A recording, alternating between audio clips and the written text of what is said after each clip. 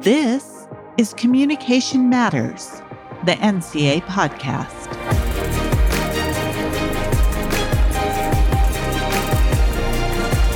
Hello, I'm Lakeisha Anderson, Director of Academic and Professional Affairs with the National Communication Association, and I'm your host on Communication Matters, the NCA podcast. Thank you for joining us for today's episode.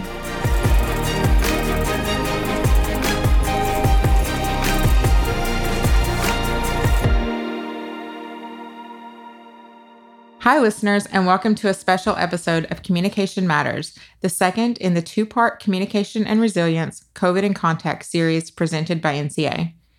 NCA typically holds public programs twice each year.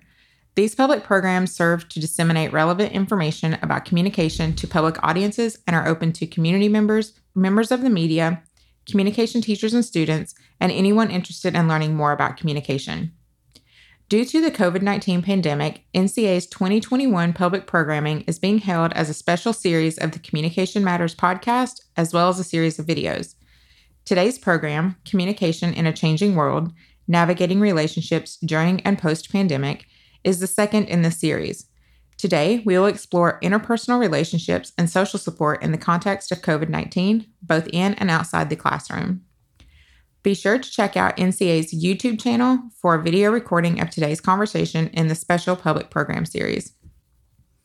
Joining us for today's conversation about the pandemic's impact on relational communication is Jared Borup, Associate Professor at George Mason University, Elizabeth Dorrance Hall, Assistant Professor at Michigan State University, Chris Seagren, Steve and Nancy Lynn Professor of Communication at the University of Arizona, Mitch Vaterlos, Associate Professor at Montana State University, and Courtney Enright, Associate Professor at the University of Tennessee.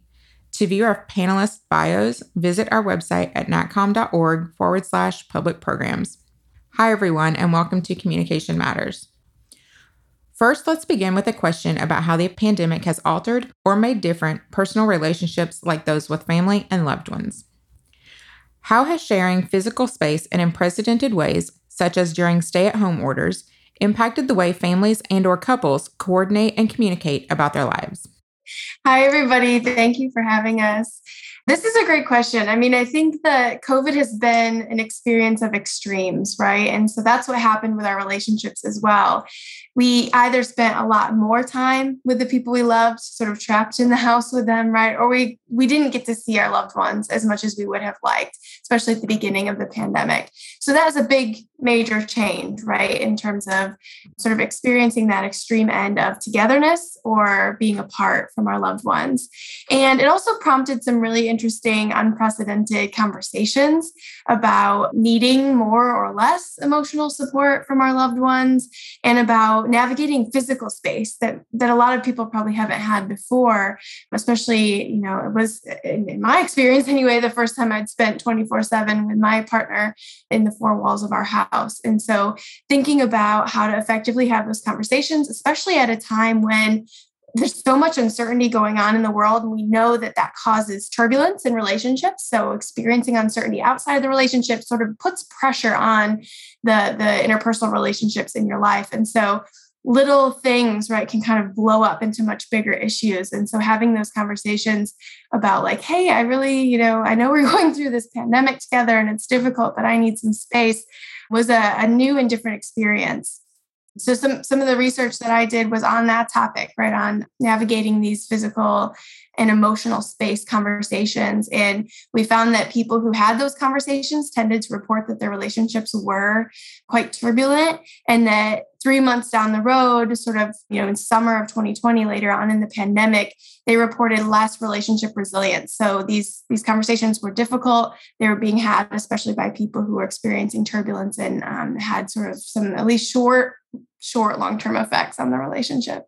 So picking up on some of the ideas that Elizabeth was talking about, scientifically, what we would say is that this context increases the interdependence within the family system. That is to say that the individuals in the family are more prone to affect and influence each other when they're confined in this physical space. And this is sort of a dual-edged sword. Higher interdependence creates much greater opportunities for interference, but it also creates greater opportunities for connection. And one of the dominant themes we've seen in family science for decades is what we call the continuity effect, which is basically the ones who have a solid relationship before the stressor comes along will usually do well through it. The ones who have a shaky relationship and then a stressor comes along, those are the ones where we would predict the interference. So what a pandemic and things like the stay-at-home orders do is it sort of magnifies and intensifies through this interdependence process issues and phenomena that are already evident in the family system and just makes them all the more dramatic in some cases. Chris, you're reminding me of very specific interviews that I've conducted with parents with online learning, even before the pandemic. I mean, oftentimes parents, their students would be having a bad experience in person and they thought, oh, well, I know how to fix this. I'm going to have them learn online. And guess what? Their relationship got worse. They kind of gave up in a lot of ways. And there's fewer natural boundaries, right? Not only during the pandemic could they not go to school, they couldn't hang out with their friends, or they couldn't go to the mall, or they couldn't do these other things that really gave them an outlet. And so the frustration kind of built and built and built for a lot of these people. I didn't say anything earlier because my kids were like right next to me before. And so now they're gone.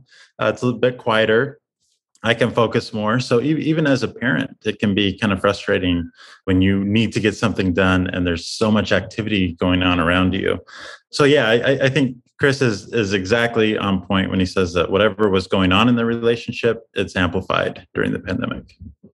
Also add certain aspects of perception. You know, when this all began, there was a lot of talk about working from home, and then it shifted to living at work, right? So the difficulties that people had in understanding and kind of defining their space and the importance of borders, right? So when we're thinking about what is permeating our respective borders in space and the reminders of work, home-related work during work day, you know, career work day, and vice versa.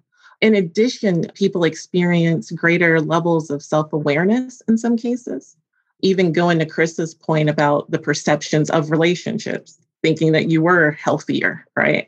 And able to withstand certain dialogues and perhaps encountering a different perception.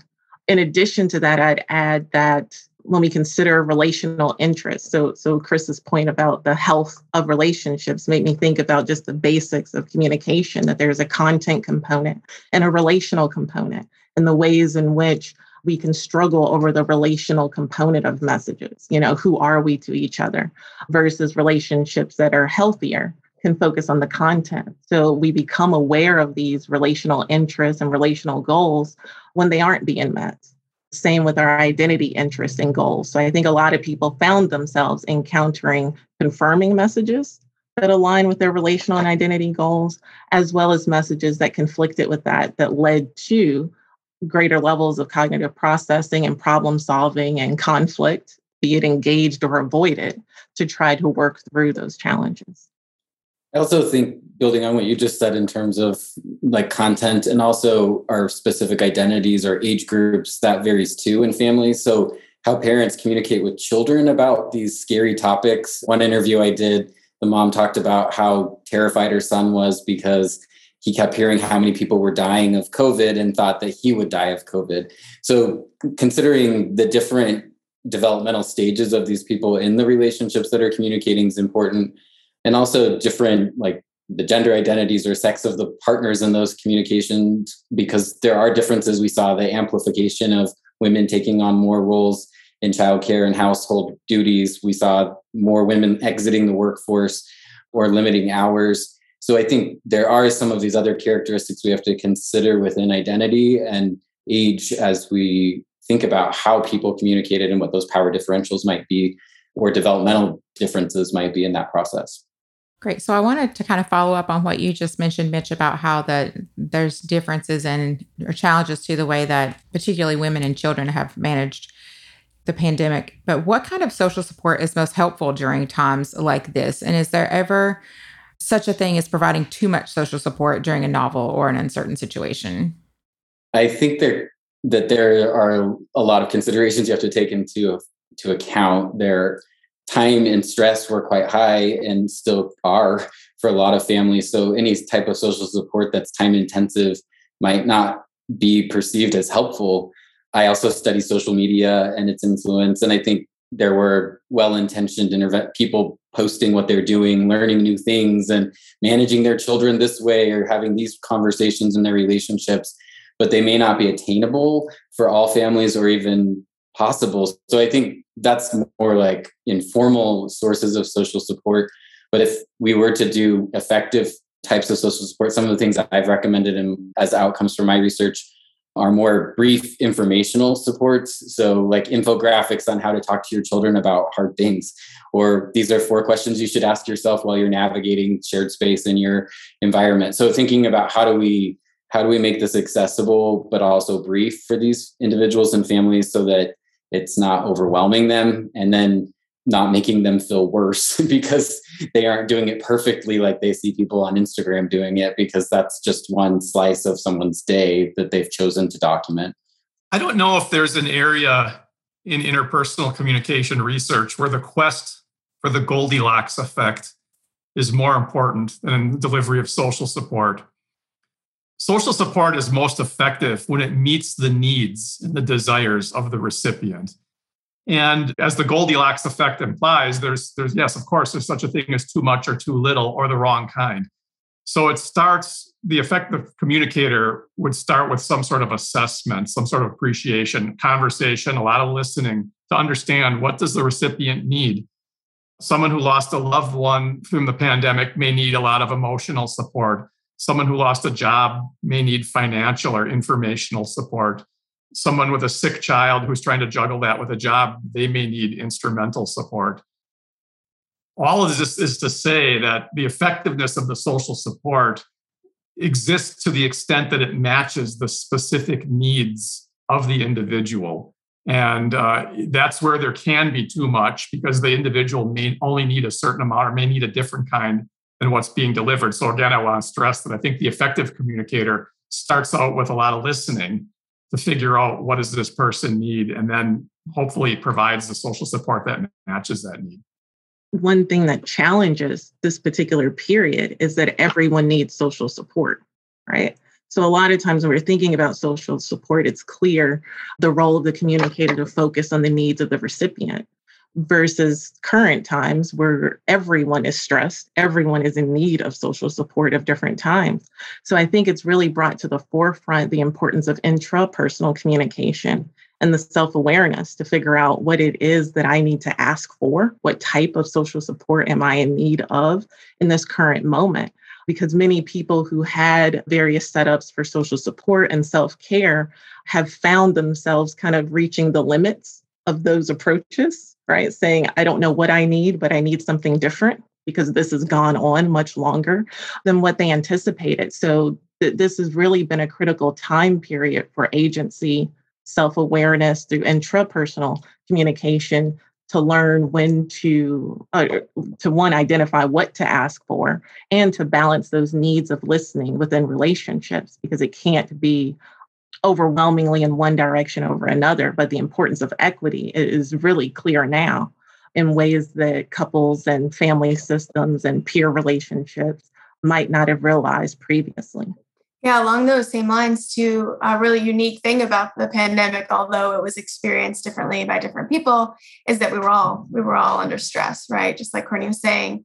And that really, to me, brought up the importance of communal coping, right? That this is something we can do with our community, with strangers online. I know a lot in the beginning of the pandemic, people were connecting with cousins they haven't talked to in years or friends from a really long time ago. And because we were all dealing with the same thing at the same time, which is so unique. And so being able to kind of reframe and storytell and make sense of the pandemic together was really important and continues to be important, especially as things continue to change and continue to be uncertain. And so it's a unique time to do that. I also wanted to add that thinking about support and too much support and dyadic coping, which is, coping with a partner, that there are certainly negative forms of that can have negative outcomes. So if you're providing that support, but it feels like a burden to you and it's clear to the other person that it's a burden to you, we see negative outcomes for the relationship and well-being associated with that type of coping and support. So again, like Courtney was saying, being aware of your own, how much you have to give and your ability to do so is really important. And just one more thought there on some of the most vulnerable people, especially at the beginning of the pandemic. I think we all spent some time thinking about who can we give support to, or hopefully we did, and who needs support. And in terms of family relationships and work relationships, there are people within those groups who are maybe a bit more isolated than others, right? In families, we have people who are, kind of gatekeepers and the people who share information and get a lot of contact. And then there's people sort of on the outside and the edges, marginalized family members, for example. And those people may especially need that kind of support, but may be also resistant to getting that kind of communication from people who they're maybe not have the best relationship with. So I think we learned a lot about the challenges with providing social support during a global stressor that everyone's experiencing. And yeah, there's a lot more to learn. And a couple of studies that I've seen that have come out have shown that especially perceived social support. So that's when social support isn't necessarily like, oh, they brought me food, right? There's this thing I can point to, but it's this idea that I have people that I can turn to if I need something. So just knowing that you have people in your social support network is so powerful. And there's been a couple of studies that already come out showing that people who had that were more resilient during the early days of the pandemic, had lower levels of depression and anxiety. So that perceived social support is especially important as well. This idea of knowing what the student needs is huge, right? I remember doing a focus group with students, and we asked them, how do you know that your mentor, your teacher knows you and cares about you? And a lot of it is noticing, a lot of it is them noticing them or not noticing them too. I mean, sometimes they'd say, I didn't do anything for 2 weeks in my online course and no one reached out to me. It didn't seem like anyone noticed, no one cared. So I think especially with adolescents and children, it's just noticing them, acknowledging them can make a huge difference. And the other point I'd make is oftentimes they'd also say, well, they gave me great feedback on my assignments. Well, we wouldn't necessarily see that as social support. That's more academic support. But there is this strong relationship that if you're providing them support in any way, there's a social component to that. Great. So I kind of wanted to call back to something that Jared had talked about when we first started, which is how kids are learning online now and how they lack the regular connections that maybe they're used to. So can you tell me a little about the ways that we provide social support and how that has changed during the pandemic? So for instance, students who did not, and in some cases still do not have face-to-face interactions with teachers or classmates, or in some cases, in the case of college students, for instance, not even their families that they're able to see as often. And we can even extend that past kids in school, partners who are working together in the home for the first time, learning to navigate that physical space challenge. Can you talk to me a little about that? I think at the start of the pandemic, we relied heavily on Zoom or Google Meet or whatever webinar platform we're using to meet synchronously or live with students. And that was good. We had opportunities to interact with them, have rapid exchanges, and that was good for a lot of students. But for other students, that wasn't very good, right? They had so much going on. They couldn't focus at a certain time. Parents couldn't support them at that moment because they're doing other things. And I think one way that we've been adjusting that is we're providing them with multiple means of communication. So for instance, if you have a student with a learning disability, for instance, right, they might not be able to communicate synchronously very well. But if you let them send an email or you let them record a video and then send it to you later, you're going to be able to hear that voice much better than if you're just relying on one way to communicate. And I think that the other thing that we kind of lacked was this learner to learner interaction and support. And I think that as the pandemic has gone on, we've provided more and more opportunities for them to interact and collaborate and also recognize that off topic communication is actually really good, and it happens naturally in person, but it almost has to be planned online.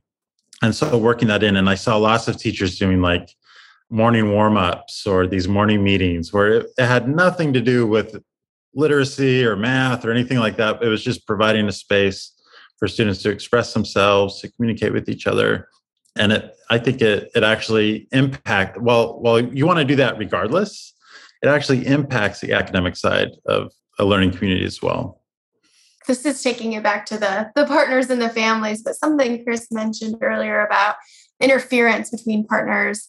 That's always an issue that couples and family members and other kinds of interdependent close relationships deal with is, we all have our own goals, right? And so sometimes our goals conflict with other people's goals.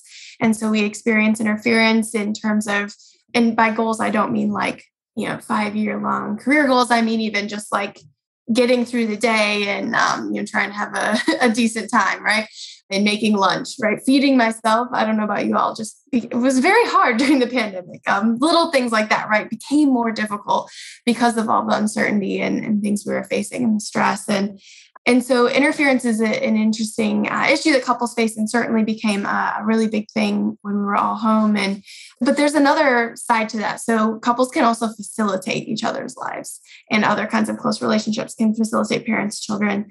And in the research that I did, we collected information on interference and facilitation had more significant findings attached to it. And one of them was that people who were in a relationship where they felt like their partner was facilitating their lives during the early days of the pandemic, they reported having more hope, which I don't know if you remember those early months, but hope was a hard thing to come by. So it was really cool just to see that couples can maybe find ways to help each other get through the day and reach their goals, and that has really kind of positive outcomes for their partners. I also think people that aren't living maybe geographically different in their families might have some different outcomes. We collected data the very early weeks of the pandemic and then looked at age groups and their experiences in their families. And older adults talked about how the frequency of interaction increased, but they had to learn new technology to do that. So they appreciated all of that, the new technology, and they also appreciated the frequency. And I thought it was interesting also that because they had more frequent communications, they were moving beyond just the basic content that may be like, how's your day, into going into deeper feelings about their experiences. So some of these older adults express some appreciation for this new opportunity to more frequently connect with their adult children, and also dive deeper into some conversations maybe they haven't had in the past, or be able to emote more. So I thought that was an interesting outcome of the pandemic. Yeah, my mom can text me now. It's amazing, and she can get on a Zoom okay, and teaching our loved ones at a distance how to use technology has been challenging, but I think it's going to have long-lasting effects. I think it will be interesting to see how 5 years down the road, teaching older people how to navigate the online environment and use these types of channels for social support will be interesting. And I can't wait to see how it impacts health, actually. Hopefully we'll see less depression in older people and things like that will come out of it. Hope, right? So I want to turn our attention specifically to student relationships and what support should be considered when helping young adults navigate their interpersonal relationships, both in and out of the classroom following the pandemic. I think with relationships, there's two parts, right? As a student, it's important that you feel known. And then it's also important that you know the teacher. And that's really required to develop this trust. And I think one thing that we've really seen during the pandemic is that teachers have shown more about their lives during the pandemic, out of necessity, obviously. I mean, they're probably recording from home and things like that. Students have met their pets, their family members. They know what's hanging on their wall, all these types of things. But I think that using technology, even now that we're back in person, we can use technology to really share more with students with boundaries. So for instance, I'm remembering one teacher in particular that she was teaching about unit rates to her elementary school students. And so she was at Wegmans, the local grocery store, and she was seeing unit rates there. And so she pulled out her phone and she was using an app called Flipgrid, where you can post video messages. And so she filmed, hey, look, I'm in the cereal aisle and here's the unit rates. And then she was showing her shopping cart and her husband was in the background and just saying, hey, look, I'm here's some more unit rates. I bought this deli meat and things like that. Or sometimes she would record from home and she would start by saying, hey, say hello to my dog, or, and I think that before the pandemic, if we saw our teacher in Wegmans or a grocery store, that was weird. Like, what are you doing outside of your classroom? But I think using technology, we can share more in an authentic way while we're teaching the content. I think it humanizes the teachers a little bit. I know my son is a sophomore and he was online for biology in the 9th grade and found out his biology teacher was a gamer, which the boys in class thought was really interesting since their teacher identifies as female. So she was often sharing how something in her game related to something in biology. And the boys had so much more respect for her after that, just because they felt like she was actually a human instead of this just person who gets to stand up in the front of the classroom and talk at them. And I really think it changed the dynamic of that classroom. I think one of the challenges that has happened with the pandemic as we've navigated different modalities of teaching in higher education. Like initially, most universities went online, and in the fall, like nearly 50% were doing like either full campus returns or partial campus returns. We collected data that fall just to understand what the interpersonal relationships were like for college students during that. And bringing students back didn't necessarily mean they had more connection because they had restrictions, the number of people that could be in dorm rooms, the number of people that could be in the cafeteria at the same time, the distance that they had to sit away from people in the classroom with masks on. And one of the benefits for college student development and the outcomes is that they can have value development and attitude change and see new worldviews, but that's most impacted when they meet people different than themselves, engaging with viewpoints that are different than their own. So for me, one of the things I'm thinking about a lot is how do we help these high school students who had atypical endings to their high school careers? A lot of the experiences would have been rites of passage. And then beginnings of the freshmen and their sophomore years have now also been atypical, where they haven't maybe been able to meet people from different contexts or different backgrounds or different identities. So I think institutionally, we can look at how do we target these specific groups? We do freshman seminars, but could we do ones for sophomores that encourage and promote interactions between different people, or juniors, so that they're having this opportunity to engage with people that are different than themselves? The other thing I think about is some of the students have very different perspectives on how to live during a pandemic than their families. And that caused some great tension. And I think we might need to provide some support in how do we repair those relationships and help young adults navigate that with their families, because we want them to have the social support of families while they're in college. So those are my two ideas that I keep thinking about. I'll add to that when we're discussing teaching, when we're discussing student relationships, oftentimes we present it as static, right? And as if everyone, students and faculty, know how to do these skills, right? So what it means to be known in the classroom, what it means to build rapport with your students can be altered by the modality. But a lot of these things that we're discussing can and were occurring face-to-face for faculty who had that type of demeanor in the classroom, and were challenges for faculty who struggled in that regard face-to-face. And it might have made it easier online, or perhaps even more difficult.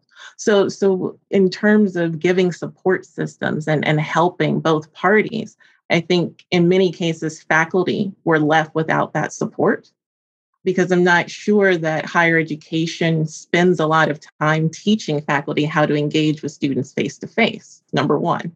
So I think a lot of the support that faculty received was focused on the technology. Right? Here's how to post, here's how to record, here's how to monitor, right? But there really wasn't much on how to engage, particularly when we're thinking across disciplines, when we're thinking about content areas that lend themselves more easily towards certain types of disclosure and developing rapport. And I teach interpersonal communication and conflict. I can't help but create that type of connection that can be very difficult for my colleagues in STEM disciplines, right? So where do we create that support? And I'll add that a lot of my rhetoric with students was reminding them that faculty are going through a pandemic as well. And we're going through different pandemics.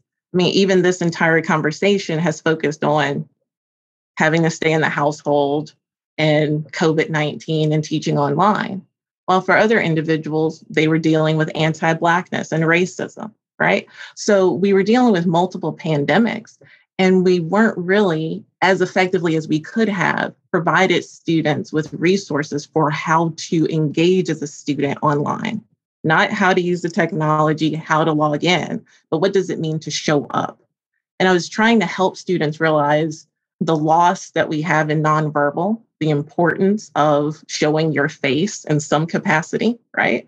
And accounting for the absence of your face. In other words, how do we teach students to manage their own education, which I would argue are skills that were lacking before the pandemic. And we just saw them magnified during the pandemic, right? And then also being mindful of the prevalence of master narratives, where people might start meetings or start class by noting, oh, how much I miss hanging out at a pub, but completely ignorant to the fact that you might be speaking to people who've lost family members, whose fundamental basics of life as they knew it are no more. So being really mindful of master narratives and focusing on getting to know our students, allowing them to present themselves and giving them opportunities to do that, I think is really critical. But when we're talking about support systems, I would say that higher ed and probably the communication discipline missed a significant opportunity in helping our institutions know what it means to provide that support, right? That education is a collaborative experience for which there are responsibilities for faculty as well as responsibilities for students. And what does it mean to show social support in an instructional relationship, right? And how does that differ across other relationships, family, peer, and workplace?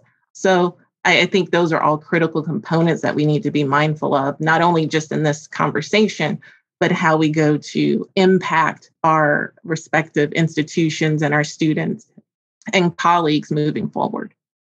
Okay, so we've obviously talked about how communication in an online environment is different, and particularly for students. But how can teachers leverage online communication to better develop a community of learners? I think during the pandemic, we've really felt what we couldn't have, with communication. And we've kind of ignored all the great parts about online communication. We kind of have this romantic view of in-person, like we got to get back to in-person and everything will be better once we're back in person. But I think as we're getting back to in-person, we're noticing, this wasn't as good as maybe we thought it was. In some ways, there's some deficits, there's some gaps. And so I think one thing that we can do is really consider what was best in the online environment, what was best in the in-person environment, and then try to blend that together, right? So for instance, with the discussion, online asynchronous discussions are great because it's equitable. Everyone can participate. Everyone has equal opportunity to participate. But it's also hard because it doesn't have that same dynamic or the same synergy that we feel in person. So why not have a discussion that's blended, where you might start it online, where everyone has a chance to share their ideas, and then wrap it up in person, right? One metaphor I've been using is Marie Kondo, how she'd tell you, hold something in your hands and then see if it sparks joy. And if it sparks joy, keep it and then organize it with your other things. And I think that as we consider this online experience that we've all had, I think mentally we need to hold things and see what sparked joy. And if it sparked joy, keep it. And if it didn't, get rid of it. And if you're keeping it, figure out a way to really integrate it in with everything else that is great about in-person learning. I was struck by the multitasking. And once as instructors, you get used to that, you can see how full the classroom can be, right? Monitoring the chat as well as students who are participating using their microphone. So I've been really struck with how to not lose the opportunities for perhaps less intimidating, as well as perhaps more efficient participation from a chat standpoint. Where are those opportunities for students who might be quiet, more reserved, And also the jokes that manifested in the chat that were relevant to the course material, right? So considering the missed opportunities and how to have students feel more comfortable talking during class and not seeing those contributions being viewed as disruptive, but trying to create chatter and energy around the content more broadly described, kind of from day one. What does it mean to be engaged? How do we as faculty let students know we want to hear your thoughts, whatever they are, those that align, those that might challenge what's being presented. But I really appreciated how online classes immediately became popcorn discussions, whether students realized it or not, that they were drawn in part because they had different levels of engagement that were readily available to them. So thinking creatively about how we can bring that into the face-to-face classroom, I think is really helpful. Building on what Jared and Courtney said, I think some low-stake assignments too are really helpful that are outside the purview of the instructor on some level. A lot of my online classes were asynchronous, and a lot of them were feeling exhaustion from online discussions. I think a lot of us probably felt that grading them too. So I piloted before the pandemic a phone a friend assignment where I would give them lots of advance notice and put them in small groups and just give them case studies that they could use. And all they're reporting back to me is that they had the conversation. So it was a low stake assignment, but then they would have these conversations on the side and develop friendships and create community. And I would do that in a normal classroom and I wouldn't know what everyone's saying anyway. So to me, it wasn't like I needed to know that they covered every single detail in this one assignment, but I was valuing more that they were building connections and then they could connect with each other about assignments they had and that they knew that they could talk to each other outside of this asynchronous environment. I have a message for my fellow university administrators. This pandemic has sort of forced us to engage in this great experiment of online learning, whether we liked it or not. We had to do it. And there's a fantastic opportunity here to leverage what we've learned, best practices, in the service of inclusivity. There are so many people in this country and in this world who don't have access to a university campus, whether it's due to childcare needs, employment demands, or maybe just geographic context in which they're situated in a rural setting and they just cannot get to a university campus. I will admit, I am personally not a huge fan of online education, but I want to make a pitch for it because inclusivity is making this education accessible to all who at least who want it. And I think this experiment that we just engaged in would be something of a waste if we didn't take away from it the lessons that we learned about how to do this correctly. And these other people on this panel are telling you that right now. And I think there's a great opportunity here now moving forward to take this and apply it in the service of inclusivity to make education more accessible to the masses. I don't think we would be as well situated to do that moving forward had we not been through this pandemic. One thing I really enjoyed teaching about during the pandemic and will continue to do is about social isolation and loneliness and just the prevalence of that in the United States and abroad everywhere before the pandemic and how the pandemic really just amplified that for a lot of people and how we can combat that, right? Or at least sort of work to lessen the experience of loneliness and social isolation. And one thing I found really nice about the pandemic, although again, people experienced it really differently, is that we had this common example to work from, right? Because everyone in some way or another felt that sort of isolation and loneliness. Even if you were in a house with lots of other people, it wasn't the same. We didn't have the freedom to see the people we wanted to see. And so having those common examples to work from, at least in the next couple of years and beyond, in terms of, here's this very real applied problem, and here's the communication research that we have about how to be resilient and utilize our social capital and communication networks to fight those feelings. I think a much greater emphasis on communication technology, although that was growing and growing over the past several decades in our classrooms, has been incredibly important in terms of making us feel some social presence and like we're with other people, and especially how we can best utilize nonverbal communication over communication technology. Courtney was talking about that earlier with the videos on in the classroom. We just lose so much when all we do is text, right? Or just commenting on social media.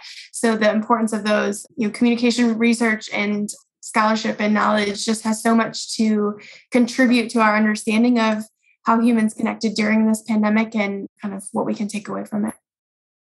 I think this time has helped all people, but I'd say particularly students in terms of their dependency on social media and the ease with which they can associate themselves with others underneath the umbrella of friendship, really start to reconsider what it means to be a friend, what it means to have social support, and to become more astute in how they are vetting relationships and relational partners.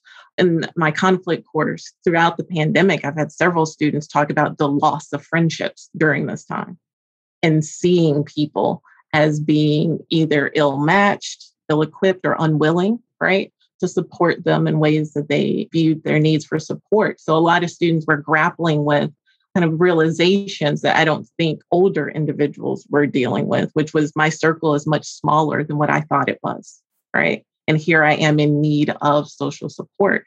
And I think that creates a really nice opportunity through this shared experience for students to have realized the depths at which they need to connect, the type of quality of relationships that they need much earlier in life than they might have considered for previous generations, and starting to think differently about how they associate themselves with others.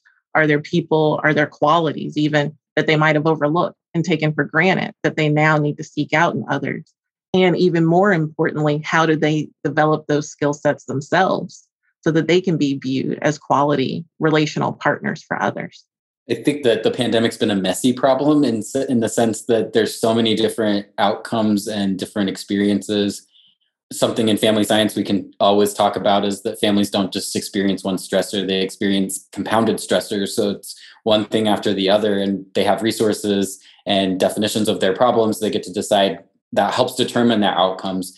But I think this is a great opportunity for us to think more interdisciplinary, to see how healthcare policy influenced relationships, to see how essential workers or the economy or work-based policy influences relationships. So I think this is an opportunity for us to show the importance of relationships in the workplace, the importance of relationships in schooling, and that relationships should be considered in all of these disciplines, and we can be the voice for that. And I think it's empowering students to see that they're not just learning about relationships, they're learning about something powerful that influences so many different things. And there are inequalities that could be addressed through relationships and policy building. And so I just feel like this is a great opportunity for us to collaborate with colleagues, because they, in STEM, they had experiences in their relationships too. And in business, they had experiences in their relationships. So I hope that we'll move more forward in an interdisciplinary way and bring some of those topics into the classroom to show the diversity of experiences under this common messy problem. You can't have a podcast without talking about TikTok, right? So with the TikTok challenge, where students are like stealing things or like they're breaking things in the bathrooms and things like that, I think that's an extreme thing, but it is happening. Like I am talking with teachers where they're like, oh, our bathroom is closed. And why would students do that, right? Well, obviously they don't feel invested in the school, right? For them to do that. They're more invested in their online communities and things like that. But I've also spoken to teachers where they have noticed an increase in classroom outbursts or disciplinary issues. And I really think it all comes down to relationships. They probably haven't formed a strong connection with the school, some of them. And so I think working on that, working to build school-wide community, but also classroom community is really important. And positivity projects, all these things, especially with children, to teach them sometimes directly how to interact with each other and how to collaborate and things like that. The other kind of really exciting thing for me is I've been researching online learning for 8 or 10 years. And I remember there was a report where these full-time online students, they were attending these cyber schools, full-time programs. And the report found that a lot of these cyber schools relied on an independent study program, meaning you could have a high schooler graduate online, never having had to have meaningful interactions, discussions, collaborations with students. And during this year, I've been working with one full-time school, and the teachers are making huge strides in adding more interaction, more communication with learners. And so I think, we're focused on how does this impact in-person learning and things like that, but it's also impacting online learning. And I'm really excited for how that is going to really improve student learning, especially for those that are learning entirely online, which there's a good size student population that's doing that. It's funny, you mentioned the TikTok challenges. I think maybe you must have children in the Fairfax County system like I do. Yeah. We're getting that and the Positivity Project and all that. I'm like, I've heard all this stuff before. But I was actually going to ask the same question is how do we support both students and teachers who have been out of the classroom for 2 years and now they've come back to the classroom and maybe the communication is different or the behavior is different and there's not a lot of buy-in from the students and the faculty are trying to kind of rein that in, but at the same time, bring in some of that new communication style in order to change kind of the way that we communicate with our students to be more inclusive, to be more welcoming, to kind of meet them where they are, but also not let them have free reign of the school. How can we better support those students and get them to buy into the school and also support the faculty who are trying to walk that line? It's tough, really hard. And when teachers were going back, they had to manage not only the in-person environment, but also the online environment. They had these, what they called concurrent teaching or high flex teaching, and where it's almost impossible. Like I can't even imagine having monitored or facilitated a synchronous session and then also having to do that in person at the same time. It's not really fair for teachers. And I think that we've asked so much from teachers during this time. I really feel for them, and I meet with them frequently, the teachers that are in my master's program. And what do? I mean, you can't really ask anything more of them. They've just been doing such an amazing job with the situation. I think that a lot of students return to the classroom thinking, yay, we get to collaborate, we get to interact. And instead, here's your tape on the floor. You need to stay in that box. We're still social distancing. We're still wearing masks.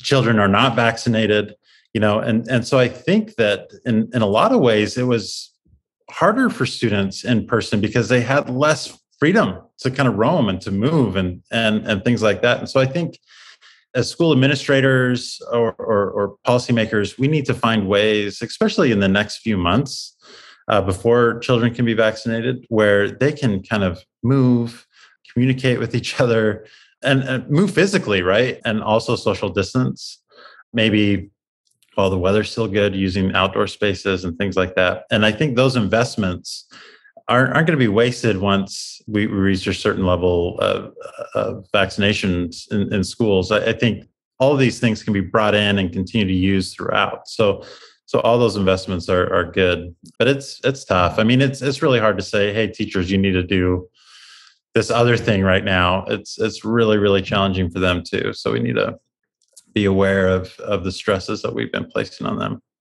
It seems to be an added stressor that is created when we go back to normal so quickly as if things have ended, right?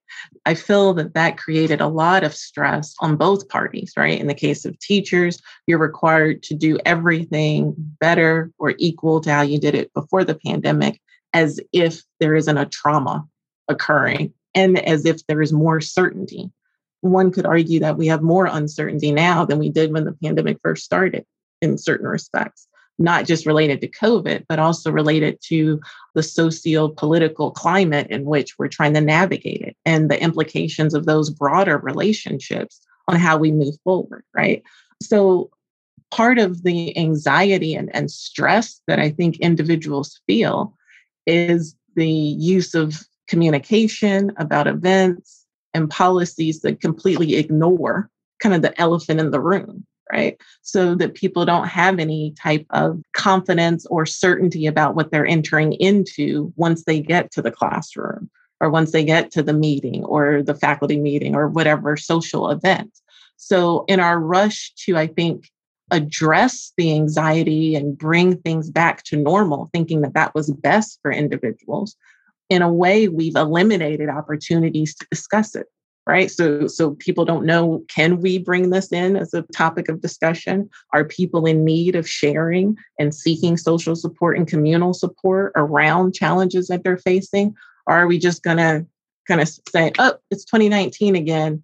Let's completely erase what took place and move forward accordingly. And I think that has created an added trauma that we'll continue to see the effects of years from now.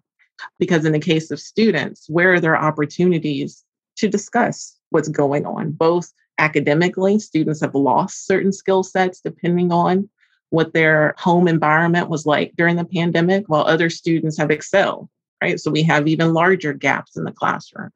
We have kind of the unspoken and unknown experiences of the family system and the household, right? What was felt within the entire family system and what might have been a very lonely and isolated journey that students were experiencing. So where are those opportunities to not only discover the intrapersonal journey that individuals have been on, but to cultivate the skill sets for communicating them? How are faculty being trained accordingly to usher in certain types of conversations that are full of uncertainty? You don't know what someone's going to share, right?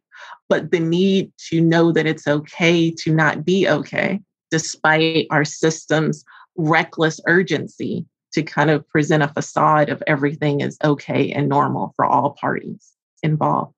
Okay, so my final question.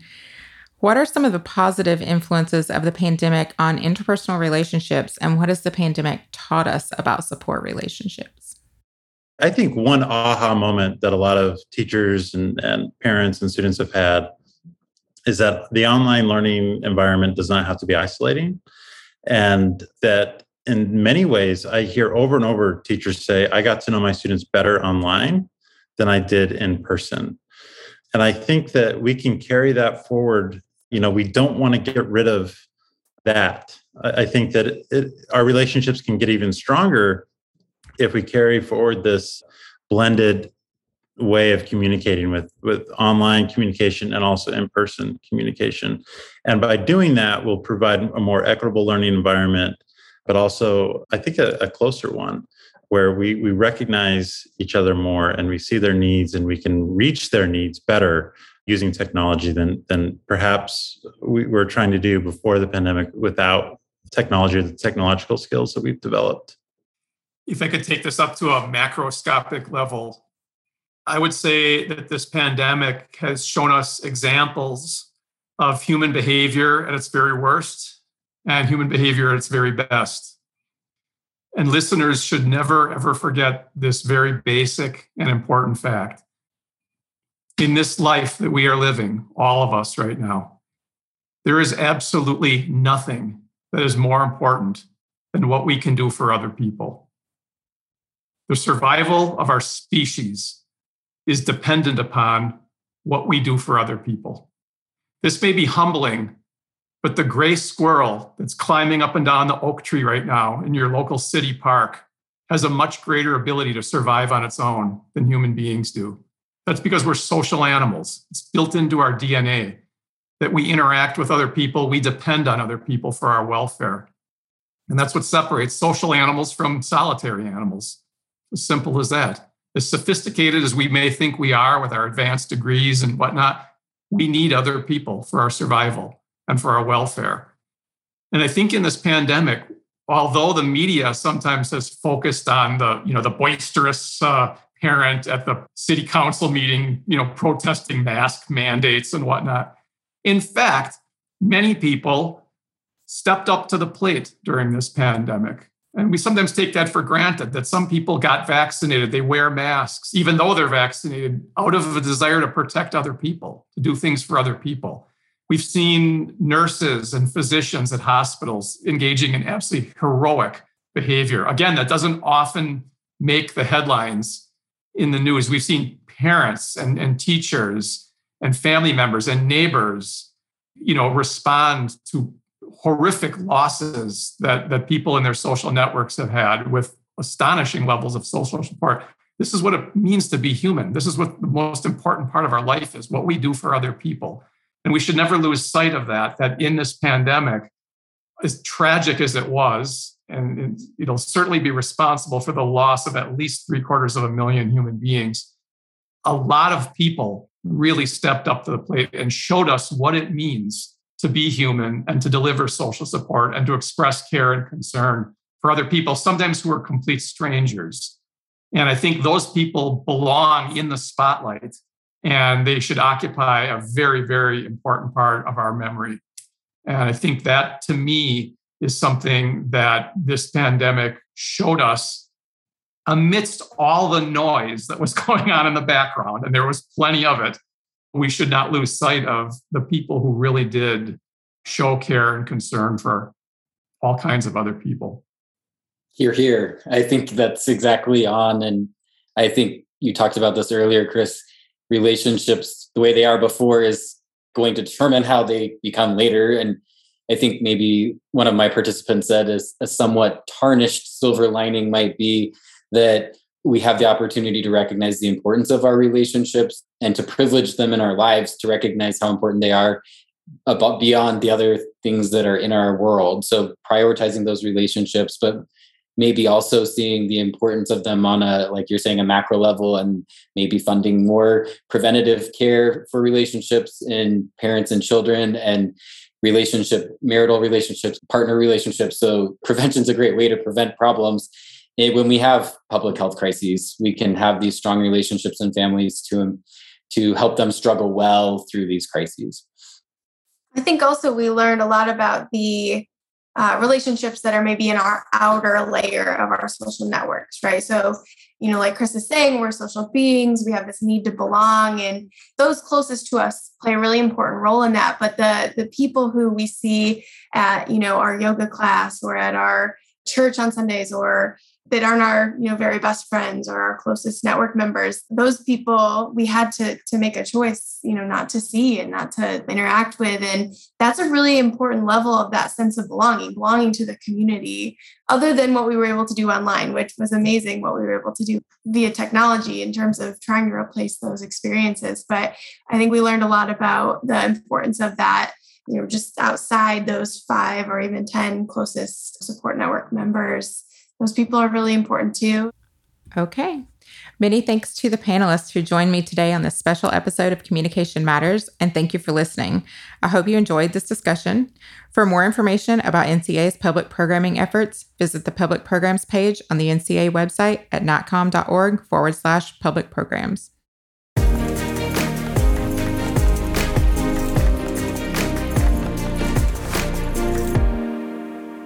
In NCA news, there's still time to register for the NCA 107th Annual Convention, to be held November 18 through 21 in Seattle, Washington. Members can save on convention registration by registering before November 14 at natcom.org/register. We also remind attendees that they must be fully vaccinated to attend the convention, per a health order issued by King County. Visit natcom.org/convention-and-COVID to learn more about the vaccination requirement and NCA's precautions related to the COVID-19 pandemic. We hope to see you at the NCA Annual Convention in November. Also in NCA news, we congratulate the more than 30 communication scholars who will receive awards during the upcoming convention for achievements in more than 20 teaching, scholarship, and service categories. Recipients will be honored during the presidential address and awards presentation on Saturday, November 20th. The awards presentation will also be live-streamed for those unable to attend, and no registration will be required to access the event online. To learn more about the awards and this year's recipients, visit natcom.org/awards. And again, congratulations. And listeners, I hope you'll tune in for the next episode of Communication Matters, the NCA podcast, on October 28th. This timely episode will address environmental communication challenges with guest scholars Jose Castro Sotomayor, Edward Maybach, and Bridie McGreevy. Be sure to check out this episode to learn more about communication related to climate change and collaborations between communication researchers and local communities related to sustainability and the environment. Be sure to engage with us on social media by liking us on Facebook, following NCA on Twitter and Instagram, and watching us on YouTube. And before you go, hit subscribe wherever you get your podcasts to listen in as we discuss emerging scholarship, established theory, and new applications, all exploring just how much communication matters in our classrooms, in our communities, and in our world.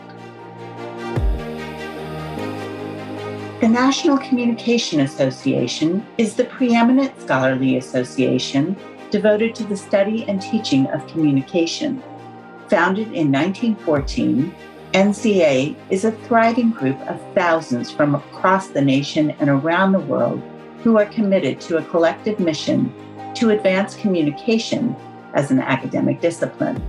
In keeping with NCA's mission to advance the discipline of communication, NCA has developed this podcast series to expand the reach of our member scholars' work and perspectives.